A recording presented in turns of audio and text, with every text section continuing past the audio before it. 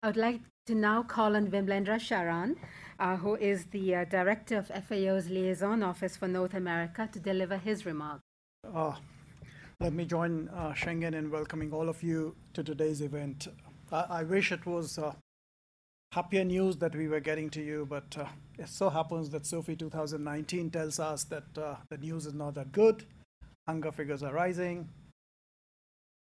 Malnutrition continues to haunt the world. These are uncertain times, geopolitically, economically, climatically. In all these aspects, have made the threats to ending hunger that much more pertinent. And extraordinary economic growth is now coming with enhanced inequity and inequality all around the world. And nowhere is that more evident than in matters of hunger and malnutrition.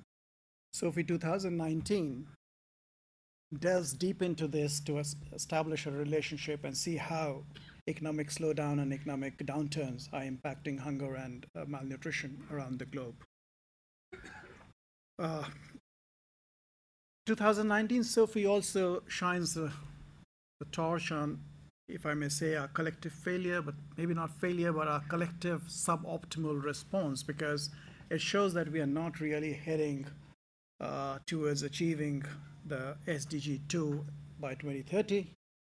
Not only that, we find that many indicators are actually moving away from the target, and we may end up in a position which may not be very, not very happy position when we come at the end of 2030 to see what the Sustainable Development Goal performance looks like.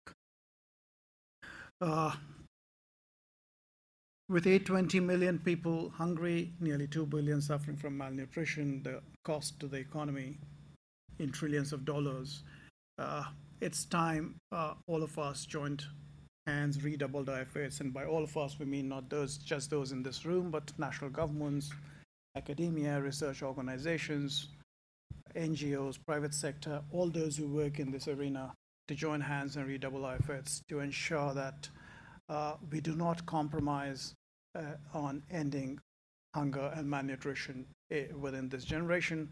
Let me just quote what I heard our Director General say at the launch of the event in New York 2 days back at the UN, and he said the only figure acceptable for hunger is 0. And I think we really reach that figure, if not by 2030, but soon thereafter. Thank you.